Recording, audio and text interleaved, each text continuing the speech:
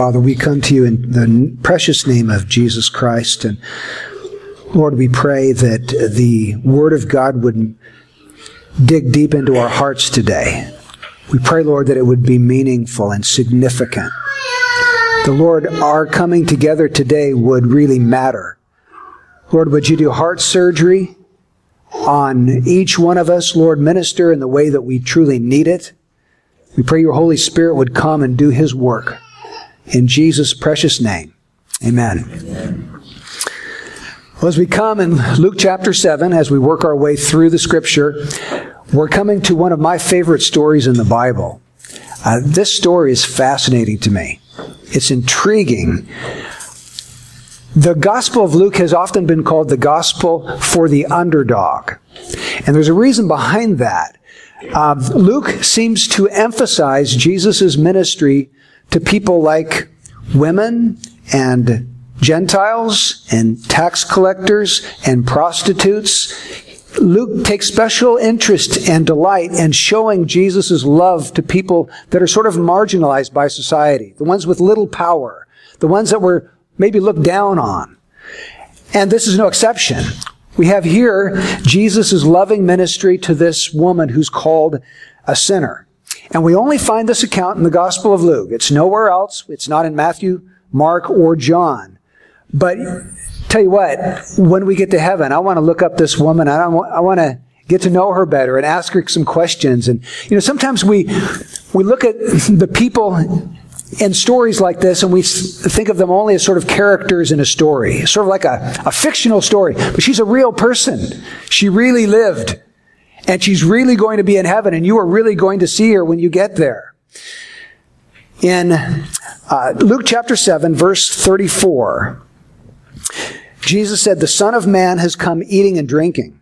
And you say, 'Behold, a gluttonous man and a drunkard, a friend of tax collectors and sinners.'" Well, here, Luke gives us an example of how Jesus did become a friend to a sinner in this immoral woman.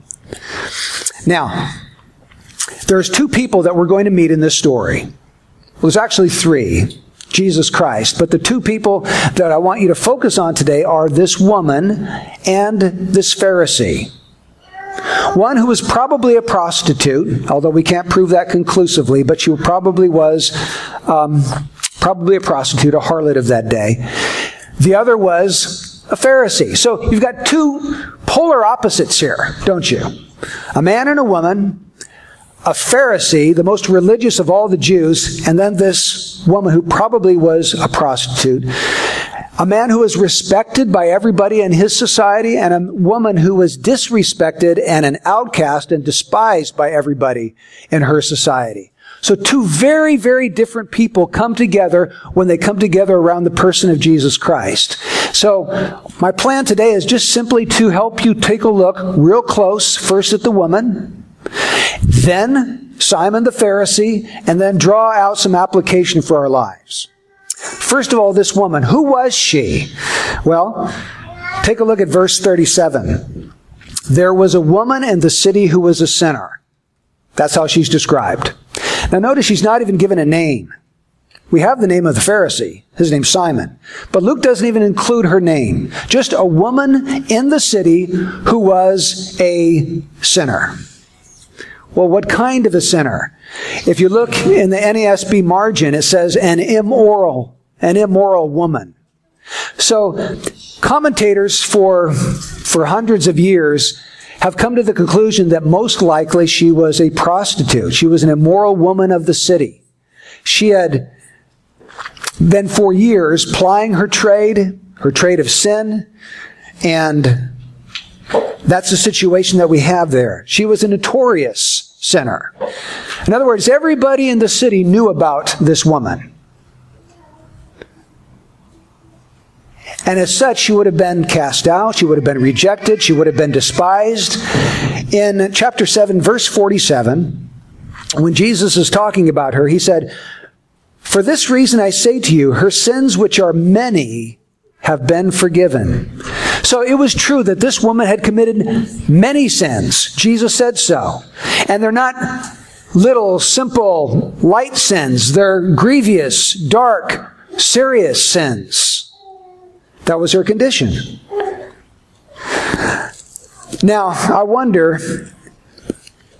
would you come here this morning if you knew that every person in this building knew every one of your deepest, darkest sins that you'd ever committed? Maybe some of you, at some point in your life, have had a secret adulterous relationship, and your husband and your wife never found out about that. And you want to keep that secret. It's a skeleton in the closet. Or maybe there's a woman here who once had an abortion and she's never told her husband about that. She just wants that to be put in her past. Or maybe you've embezzled. Or you spent long hours looking at pornographic websites, and you'd be horrified if the whole church found out about some of those things in your past. Well, here, this woman comes to this group of respectable Jewish people, high-ranking religious people, and they know all about her sins, but she comes anyway. I love the guts and the courage and the determination of this woman. She didn't care about what these people knew about her. She just cared about getting to Jesus and showing her Savior how much she loved him. So we're introduced to her. She's called a sinner. Secondly, we learned that she was a loving sinner, because when she came, she didn't come empty-handed. She brought an alabaster vial of perfume. Now, when we go over to Mark chapter 14, there was another woman who came to Jesus on another occasion, and she also brought an alabaster vial of perfume. And we're told in that text that that perfume was worth 300 days' wages. So figure it out. You know, if you make 40, 50,000 a year, 30,000, whatever it is, that's your annual wages. Well, that's how much this would have been valued at in the first century. It was probably her most prized possession, the most valuable thing that she had. And she deliberately brought that vial of perfume on purpose because she wanted to lavish it on Jesus. So she was a loving sinner. She had used that perfume probably in the past to lure men for her trade of harlotry and prostitution. And now she's saying, I'm done with that. I don't need that perfume anymore. I'm done with that past life. I want to give that to the one who has forgiven my sins. But not only is she a loving sinner, she's also a humble sinner. Notice the text. It says she came up and stood behind him at his feet. Now, we have to understand how people would eat at a dinner in the first century. There would be this horseshoe or this U-shaped table, and they didn't sit at chairs with their legs under the table like we do today. They reclined. They were sort of a lying down position, and they'd lie down on cushions or pillows, and they might prop their head up with an elbow like that, and they would just talk to each other while they ate, and they'd all eat out of the common pot and dip their bread into the common pot and eat that way. So they're lying down, and Jesus is lying down, and she doesn't come and face him to his face and talk to him. She comes up from behind him. She doesn't even speak a word. She comes up from behind him and stands there at his feet. I think probably because she was too ashamed of her past life to look her Savior in the face. But she wants to show love to him, and so she comes up from behind him, there at his feet. And that was the position of a servant. A servant would come and they would take the sandals off of somebody and they would wash the person's feet. And so she takes the position of a humble servant in the presence of Jesus Christ. But not only is she a humble sinner, she's a repentant sinner, because you'll notice that she starts to weep. Now, this is the way I imagine things took place. She's bringing this vial of perfume. And we have to understand that she's already met Jesus. This isn't the first time she's met him, because she's already forgiven. She knows that she's forgiven. That's the whole point of Jesus' parable. Remember, he said the person who's been forgiven much will love much. This woman loves me much because she's already been forgiven. Okay? So at some point in her past, she had come into contact with Jesus. Now, it's interesting if you do look at a harmony of the Gospels, and that's where they show the chronology of all the four Gospels. It's interesting, the passage that comes directly before this passage, chronologically. It's Matthew 11, 28 to 30. And in that passage, Jesus is preaching to the multitude, and he says, "Come unto me, all who are labor and are heavy laden, and I will give you rest." Could it be that this woman was in the crowd and she heard Jesus say those words and she took him at his word and she came to Jesus and she believed on him to be the coming Messiah and she received forgiveness of her sins at that very moment? It just may well have been. But at some point in her life, she had come into the ministry of Jesus, heard his preaching, believed the promises of God, and she was forgiven. And so here she comes, not to get forgiven. She comes because she is forgiven and she wants to bestow love on her Savior. So she comes to his feet. She bends down. She has this alabaster vial of perfume. And before you can use it, you have to break the flask off and then pour it out. And so she's getting down to do this. And she can't start this before she kisses his feet. I mean, you have to understand her past life. This woman was lost and ruined and destroyed by sin. And Jesus had set her free. And her heart is bursting with love, but also bursting with a sense of regret and shame for what she had lived, the past life. So she bends down at his feet and she wants to kiss them. And when she starts to kiss them, something in her heart breaks loose. The dam bursts and the floods come from her eyes and she starts to weep. And she just doesn't weep a little bit, a tear or two. Jesus says she has wet my feet with her tears. The original for that word wet means to rain. She cried enough tears on Jesus' feet to actually wash them. So she was sobbing. She was sobbing convulsively. She couldn't stop. And the tears were flowing and they were wetting all over his feet. And don't you know, she probably felt embarrassed and shocked and a bit horrified. She came to do something good for the master and she's just messing it all up. She's getting his feet all wet. And so she's embarrassed and she's horrified, but she comes as a repentant sinner. She's repenting over her past. You know, Romans 2:4 says the kindness of God leads us to repentance. And the kindness of Jesus in preaching this message of repentance and granting forgiveness of sins had so affected her that it's leading her to repentance. And she's pouring out tears not only of sadness, but also of joy. So she is a loving sinner, a humble sinner. She's also a repentant sinner. But she's also a joyful sinner. I believe these tears are tears also of joy. They must have been. They must have been. She's coming to bestow love on Christ. She knows that he's forgiven her. Her heart must be bursting.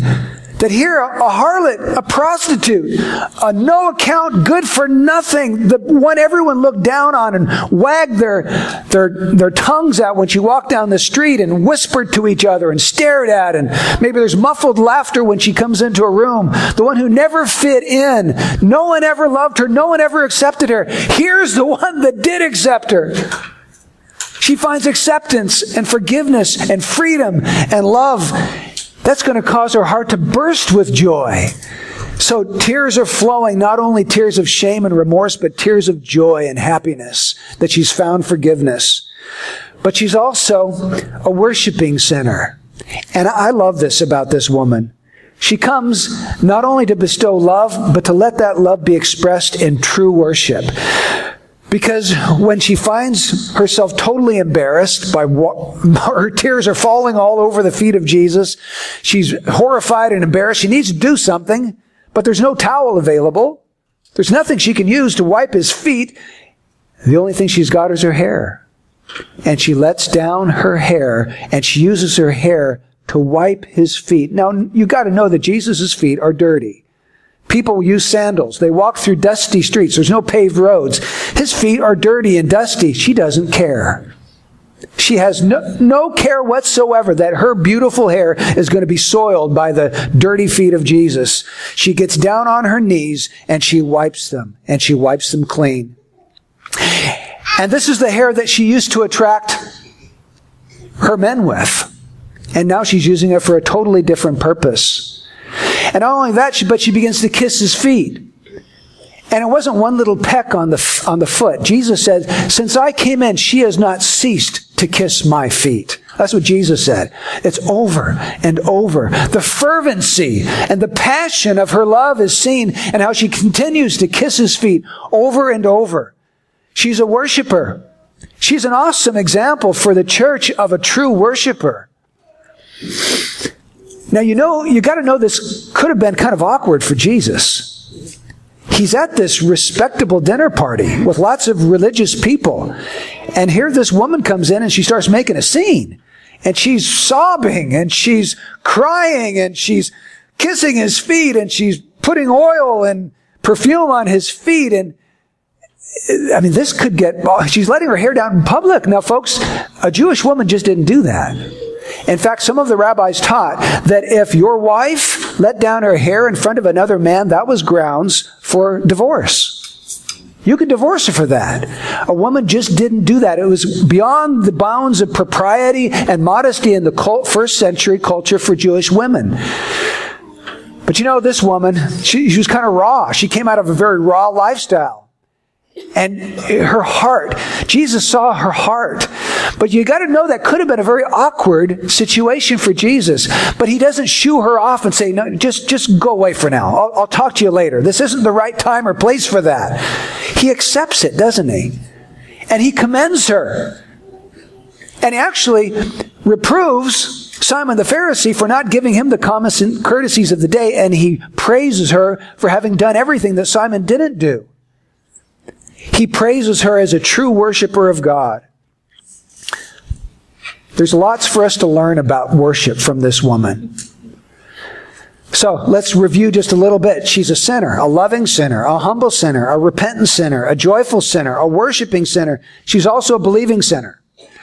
Chapter 7, verse 50 says, "Your faith has saved you."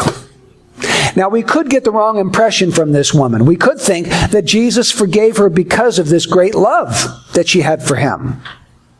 We could get that impression, but that would be a wrong impression. Jesus tells us explicitly that was her faith, not her love, not her tears, not her weeping, not her gift of perfume. It wasn't any of those things.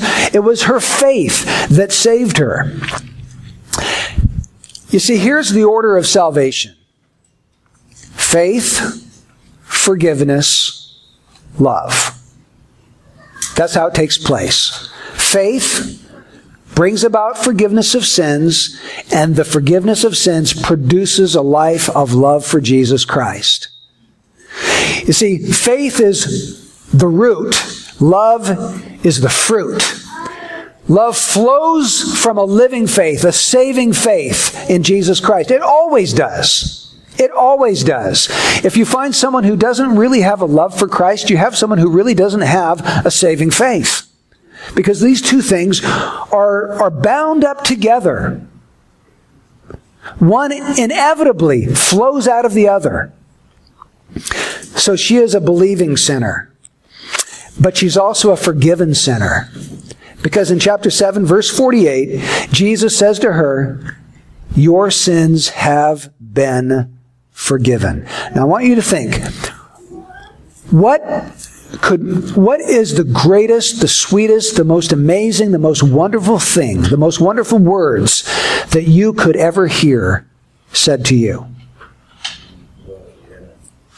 Wouldn't it be that? Your sins have been forgiven. She heard that with her own lips from the words of the Son of God himself, bestowing the assurance of forgiveness and salvation upon her. She was forgiven. She was free. And that's where this love and this worship stem from. Ephesians 1:7 says, "In him we have redemption through his blood, the forgiveness of our trespasses according to the riches of his grace." So redemption means that we have forgiveness. And it's all wrapped up in the blood of Jesus shed on the cross for our sins. It's the riches of the grace of God. Can anybody here identify with this woman at all? Can you identify with, hey, I'm a sinner, but I'm a sinner redeemed by Jesus? He offered me words of assurance from his word that if I trust him, I will receive the forgiveness of all my sins. And has that brought you to the place of love and humility and repentance and worship and faith? All of that flowing out of this relationship to the Son of God who's redeemed you? I hope that you can say that. Yeah, I've got a lot in common with this woman. Maybe I've never been a hooker, but I'm a sinner. I'm a sinner, and I can relate. I can identify. Well, look at the second guy in the story, Simon the Pharisee. There's 4 things I want you to notice about him. He was aloof toward Jesus. He was aloof. When Jesus came to his home, he didn't wash Jesus' feet. He didn't even call one of the servants to come and wash Jesus' feet. In fact, he didn't even provide a basin of water for Jesus to wash his own feet. He totally just bypassed all of the common courtesy of the day. He didn't offer him the common courtesy of kissing him on the cheek, which you would to a friend that had come to your home. It was part of the hospitality of offering courtesy to a guest that came to your home. He didn't provide him the anointing oil for his head. That was one of the common courtesies of that day. He just kind of was formal and distant and cold and aloof. So why do you think he had Jesus come to his home then? My guess is that he was kind of curious. He was kind of sizing Jesus up. He'd heard some things, some amazing things about Jesus. Word is going around everywhere that this guy does miracles. In fact, he even raises dead people to life. And Simon, I'm sure, wanted to know more about Jesus. He's not a disciple. He's not a believer. But he's curious. And so he invites him to his house to try to size him up and find out more about Jesus. In fact, in that day, the Pharisees had already begun to try to come up with evidence to incriminate Jesus, to put him to death. It could have been that Simon is having him into his home, not for the purpose of showing love, but for the purpose of trying to find something to seize him by. Now, the second thing I notice about him is he's blind to Jesus. He doesn't know who Jesus is. This woman is a much better theologian, this prostitute. She's a way better theologian than this Pharisee is. The woman knows who Jesus is. The Pharisee doesn't. Notice verse 39. Now when the Pharisee who had invited him saw this, he said to himself, notice those words, he didn't speak them out loud. They're going on in his heart. If this man were a prophet, as everyone says he is, he would know who and what sort of person this woman is who's touching him, that she is a sinner. In other words, prophets should know. They should be able to discern if that's a sinner or not. And certainly a holy prophet would never allow a prostitute to come and touch his feet like this. She's making a couple of mistakes. Number one, she's making the mistake that Jesus is not a prophet. Number two, she's making the mistake that if he is, he wouldn't have anything to do with a prophet. And Jesus dispels both of those. Look at verse 40. And Jesus answered him. This guy spoke to himself within his heart. Jesus answers him out loud. But wait a minute. Simon never asked him a question. But he did in his heart. He's questioning in his heart whether he was a prophet or not. And so the ironical thing about this is that he said he couldn't be a prophet because he doesn't know who this woman is.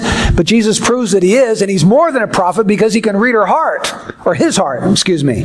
And so Jesus answers him and gives him this parable in order to show, yeah, I'm a prophet, and I'm more than a prophet. In fact, I even have the power to forgive sins, which only God can do. I'm more than a prophet. So this man was blind to Jesus. With all his religiousness and all of his knowledge of the Old Testament, a Pharisee would have impeccable knowledge of the Old Testament. And in spite of a respectable life of law keeping, he's blind to who Jesus is. And you know, there's lots of religious people today that are in that same boat. They're moral. They have read the Bible. But they don't really see the glory of Christ, and they're still lost. They're still in their sins. Second thing about this man, or third thing, he was blind to his own sin. That was just part of being a Pharisee. A Pharisee was proud and self-righteous of his own accomplishments. Paul, the Apostle Paul, when he was Saul, used to glory in the fact that as to the righteousness which is of the law, he was blameless. He kept the law. Outwardly, nobody could accuse him of being a lawbreaker. Of course, there were internal sins going on in his life, and he was just as much a sinner as anybody else when God looked at him, because he reads the heart. But Simon would have been a self-righteous, proud Pharisee, proud of his accomplishments, proud of his religious accomplishments, proud of his status in the community. Everybody looked up to him as a respectable, moral, good man. So he's blind to his sin. He's blind to Jesus. But you know what? He's also blind to this woman. He's blind to this woman. Look at verse 44. Turning toward the woman, he said to Simon. You notice that? He's looking at the woman, and he's speaking to Simon out of the side of his mouth. And he says, Simon, do you see this woman? Well, Lord, of course I see the woman. Everybody here sees the woman. She's made a scene. She's weeping and blubbering, and she's kissing your feet, and she's pouring perfume all over the place. In my house, I didn't invite her here. I don't know how she got in. Of course I saw the woman. But that wasn't Jesus' point, was it? Do you really see this woman? And the answer is no. He didn't see her. He didn't see her from God's perspective, from Christ's perspective. From his perspective, she's a low-down, no-account sinner that shouldn't be in his house. Get her out of here. From God's perspective, she's a favorite of heaven. She's a saint. She's a forgiven woman. She's a daughter of the Most High God. She's clothed in the righteousness of Jesus Christ. She's a favorite of heaven. But he didn't have eyes to see that. He couldn't see it. He was blind to who she was. I wonder if any of us here can identify with Simon the Pharisee. Is there any part of us that's proud, religious, self-righteous? Maybe we're moral people, brought up in the church, know all the truth, but we really don't know Jesus and we're still lost? There's hope for both of them here. When this Pharisee asked Jesus to come dine with him, Jesus accepted. Shows me his heart for religious people. He didn't say, forget it, you're just a self-righteous man, you're never going to understand anything I have to say, I'm not coming. It's a waste of my time. Jesus went. And he actually instructed this man by pointing to this transformed prostitute and what she had become through grace and the new life that was bursting forth from her soul.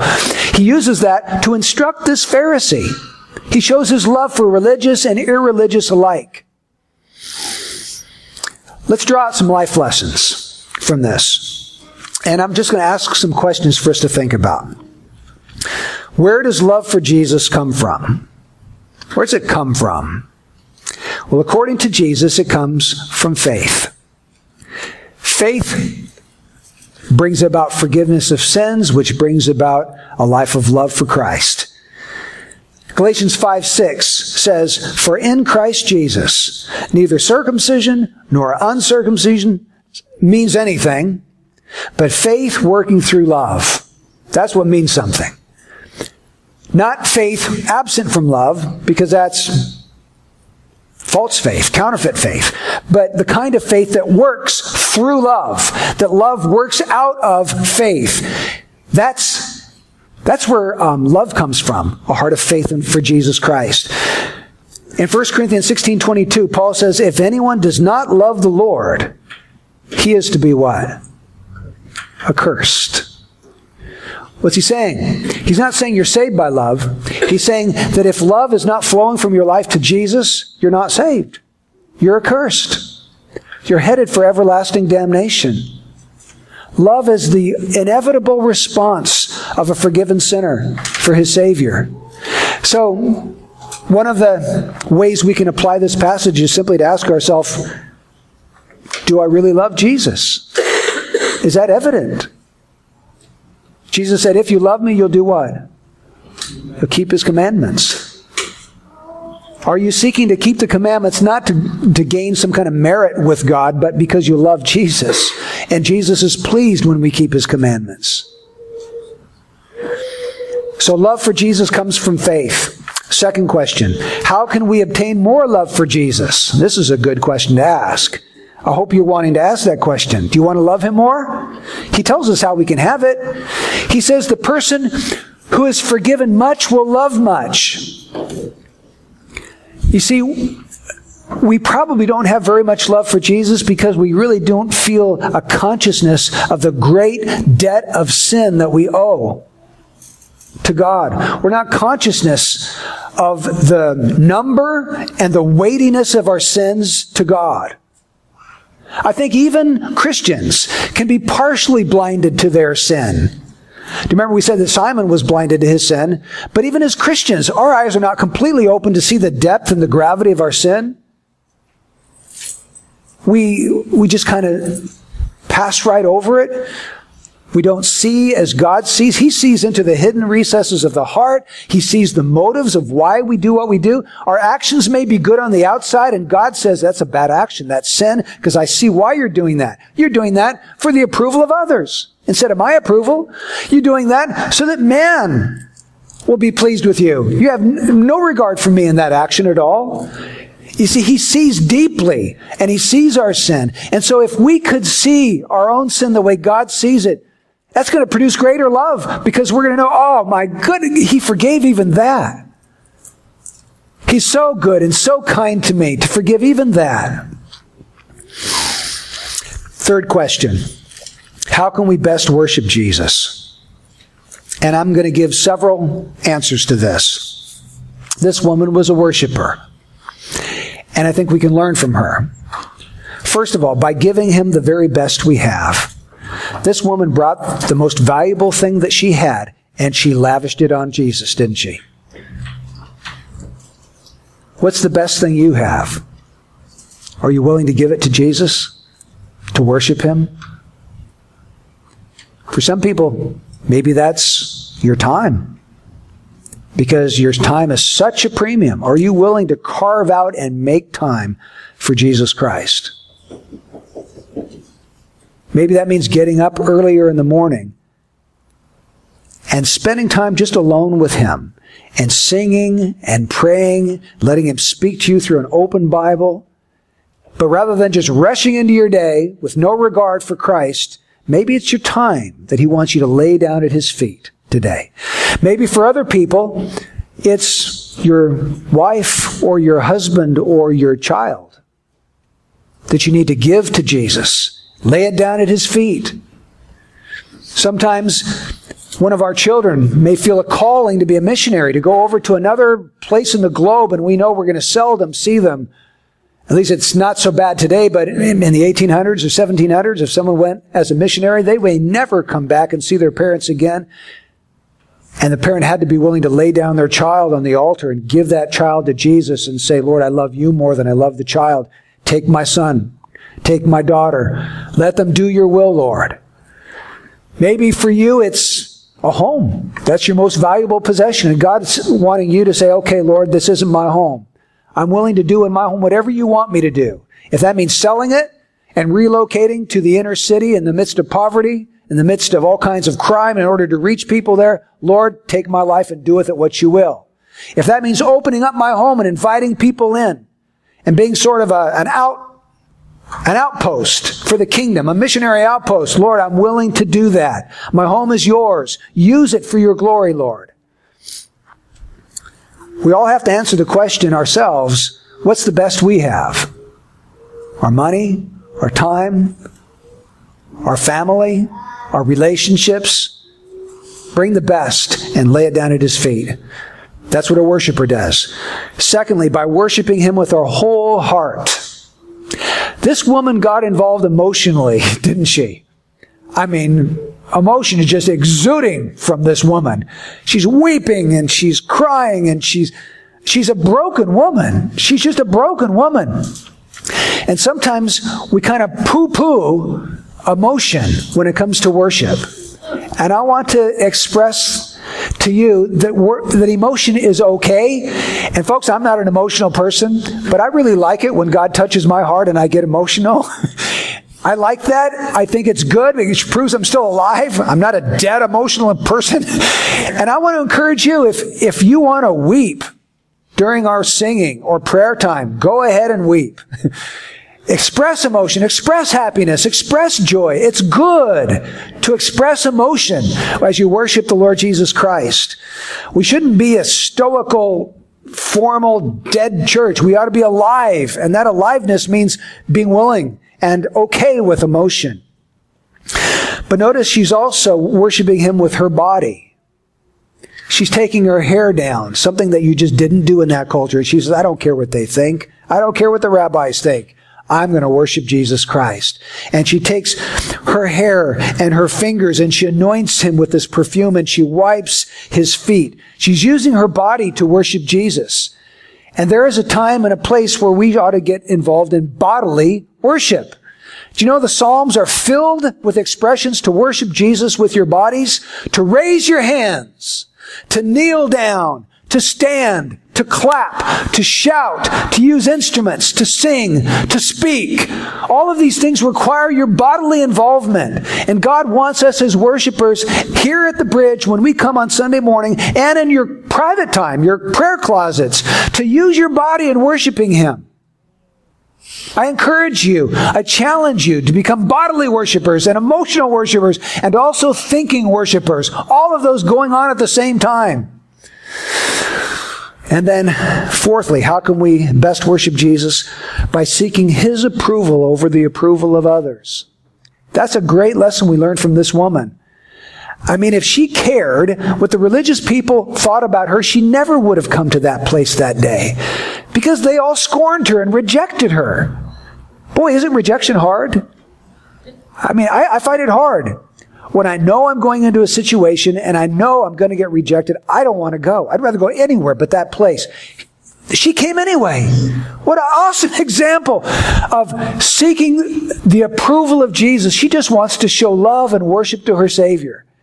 And I want to encourage you, pray about that. If you find that you're a man pleaser, pray. Pray about, Lord, take this out of me. I want to be a God pleaser. I want to be unconcerned about what people think. I want to only be concerned what you think. And if that's where I'm at, then everything else is going to be okay. Whether I'm rejected here or not, it really doesn't matter. Because the God of heaven loves me and esteems me and cares for me. So let's seek to learn from not only the woman, let's learn from Simon. And let's become worshipers. Here at the bridge, when we come on Sunday morning, let's allow worship just to flow. If you're a forgiven sinner, let's express our love to Jesus Christ. Bodily, emotionally, rationally, with all of our heart, soul, mind, and strength. Let's pray. We do pray, Father, that you would work in our church. Work in us, Lord. Let us learn from this awesome example of this transformed, saved, sinful woman. Lord, we are also sinful people. And you brought us from all different kinds of backgrounds. And you've called us to be worshipers, O Lord. I pray, Lord, as we prepare to receive the Lord's Supper, the body and blood of Christ represented in the bread and the juice, Lord, that we would remember our great, loving, kind Savior. That this would be done in remembrance of him. In Jesus' holy name, amen.